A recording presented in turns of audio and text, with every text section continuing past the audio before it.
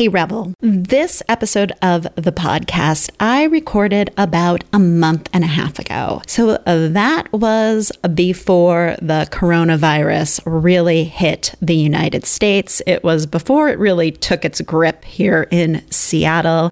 And it was definitely before the crash of the economy and before we were all stuck in our homes, social distancing from each other.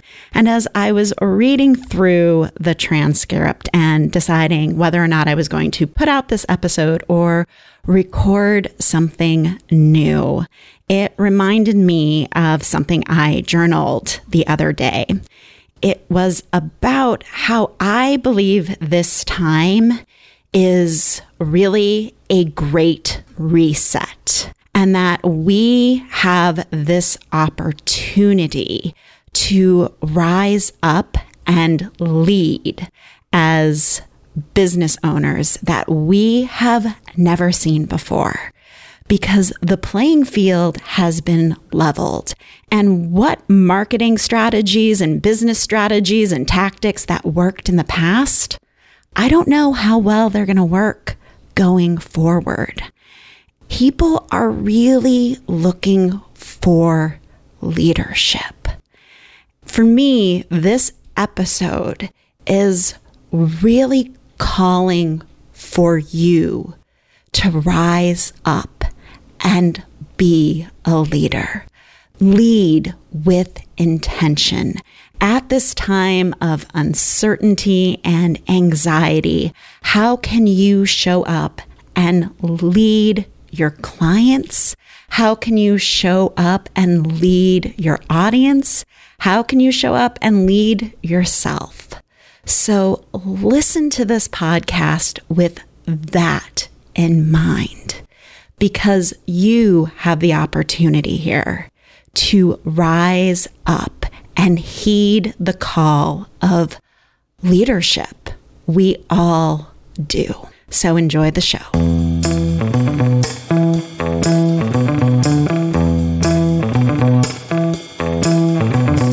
Welcome to the Rebel Rising Podcast, where business owners, speakers, and entrepreneurs have real conversations about making the journey to becoming the next generation of thought leaders and influencers. This is the place to take a stand in your industry, get messy with your message, slay your mindset demons, and grow a profitable business that allows you to make a bigger impact while doing more good. Here's your host, the instigator of Three-Word Rebellion, Dr. Michelle Mazer. Hey Rebel, I always read the 1-star reviews on Amazon for the Three-Word Rebellion book. Now, does that make me a masochist? Maybe, because there's only like 2 1-star reviews for the book. But this review from Regis M. really stuck with me, because it opened my eyes to one of my biases, a bias that I didn't even know that I had. Frankly, I'm actually really grateful that I see the world this way. So let me read you this review. And thank you, Regis, for actually leaving your name. I appreciate it. Most people who leave 1-star reviews don't do that. So that's brave and I applaud you. So here's the review. This book was nothing like I was led to believe. Not sure how it earned all the positive reviews. Hardly based in the real world. The author seems to exist in a Twitter gasmophobia where everyone is a thought leader. I appreciate her enthusiasm and applaud her pluck, but I don't know how this book is supposed to help anyone other than her. Here's the deal. I do believe that everyone is a thought leader. You listening to this podcast right now, yes, you. I believe that you are a thought leader. I know I don't know you. Or heck, I might know you. But I do know in my heart of hearts that you are a thought leader. That is my bias.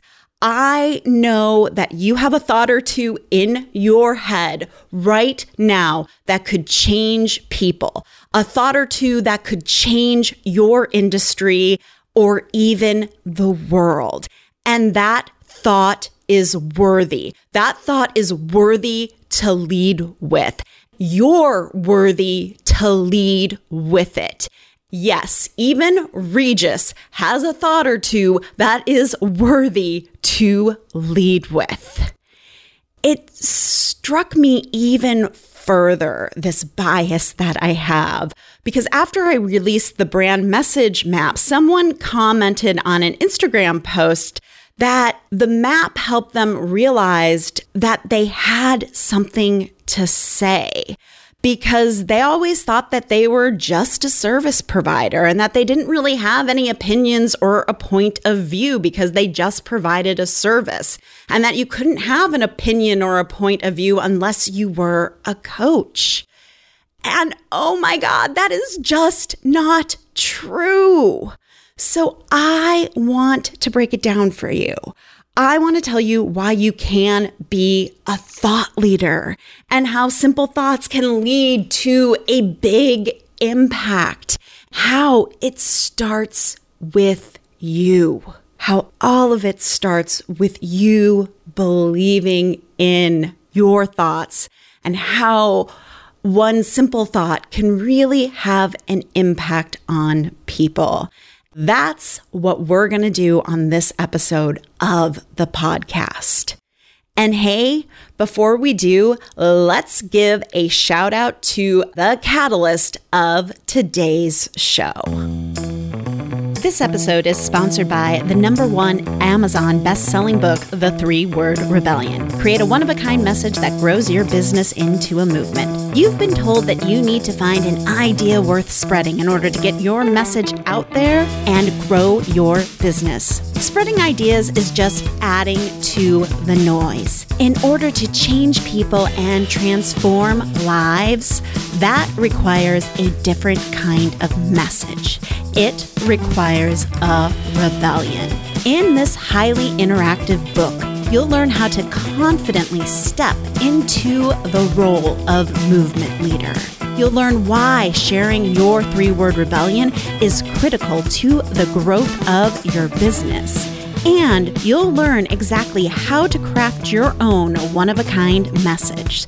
So go grab your copy of the 3-Word Rebellion today at 3wrbook.com.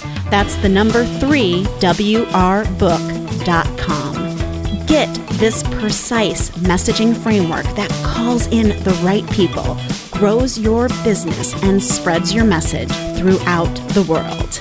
Now let's get back to the show. So where did my bias come from? I had to do some thinking and journaling on this question. Like, why do I believe that everyone can be a thought leader? I think I know the origin from it. It's pretty obvious looking back. Growing up, my mom was pretty mentally ill, and there is an upside from having a mom who is mentally ill and can't trust her own thoughts. She always trusted my mind and my thoughts more than she trusted her own mind. So she was always asking me for my thoughts and my opinions. So I always felt valued. I always felt like my thoughts mattered. And then this carried on when I joined the speech and debate team in high school and college. There's nothing like debating to make you see that your thoughts and ideas have value. There's nothing like standing in front of a room and delivering a speech of your ideas and having people listen to your thoughts and winning competitions with your thoughts and ideas to show you that your thoughts matter. And then going into graduate school, you learn very quickly that your thoughts and ideas are appreciated, that your professors want to hear them. They want you to take published works and critique them because they want to know your thoughts. And then I was teaching other people for over 13 years how to think because I valued their thoughts. I wanted to know, how do you think about this? What would you do differently? What are your ideas? Come up with your own hypotheses, your own theories. I want to know them. So I've gone through my life just thinking that, yes, of course, my thoughts are worthy. Like, I have good ideas. I should be expressing these ideas. I've been expressing ideas my whole life. So it has never occurred to me that other people didn't have that same experience. So when I come to my work or I get on a call with a potential new client, one of the things I do is I'm able to see their potential immediately with their ideas and their thoughts. And sometimes I think I scare the crap out of them because I'm like, oh my gosh, I can see the potential in this. Like, I can see the implication and how this can help people and what you can do with this idea, with these thoughts that you have. And I always assume that I'm talking to the next thought leader, that I'm talking to the next Simon Sinek, because of course I am. Of course I am. Because that's my bias. And that's where it comes from. So, yes, you can be a thought leader. Because no matter what your industry that you're in, no matter what your area of expertise, no matter if you are a multi-passionate and you have a billion areas of expertise, which is awesome because you have all of those areas you can combine, every industry can be improved in big and small ways. It doesn't have to take a big, massive thought or a big idea to shift an industry. I always joke around that the iPhone was really not that revolutionary. All Steve Jobs did was like look at his phone and his iPod and think, wow, wouldn't it be great if these were just one device instead of two? And he revolutionized an industry by combining two devices into one. That's kind of a small thought, right? You can be a thought leader because you have a million ideas rolling around in your head. You've got a unique perspective. You have unique experiences in your lives. And knowing you probably have a ton of tools in your toolbox. When your experiences, your perspectives, those tools in your toolbox, they collide with your ideas, that's when new thoughts form, right? That's kind of the explosion of new thoughts. Granted, some of those thoughts aren't going to be so good. Some of those are going to be rubbish and they're not going to go anywhere. But some of them are unbridled genius. But unfortunately, some of them will never make it out of the starting gate. Some of them will never make it out of your brain. Some of them will never make it out of your head because you have to believe that your thought is worthy of expressing. It's worthy of your leadership and that you are worthy of being a leader, of thought leadership. Because being a thought leader is about leadership. And here's the rebel truth about Regis, my 1-star reviewer. And this rebel truth breaks my heart. Regis does not believe his thoughts are worthy of his leadership. He does not believe he has one thought in his head that would make him a thought leader. And that's sad. He doesn't believe that he has had a thought that could change a person, his industry, or the world. He just doesn't believe in himself like that. And the reason why the 3-Word Rebellion has so many positive reviews, and this is what lights me up and gives me hope, is that the other people who reviewed that book positively, they do believe that they have ideas that are worthy of leadership, that are worthy of their leadership. That their thoughts can change people, can change industries and the world. They love the book because I'm giving them a framework to voice their thoughts, to get those thoughts in other people's hands, to make a difference, to make an impact in their life. And I love them because of their big thoughts and the belief they have in themselves to lead with their thoughts. And my great hope for Regis, and my greatest hope for anyone who listens to this podcast, is that you realize that, yes, you can be a thought leader. You've got big ideas in that brain of yours right now that could change a life.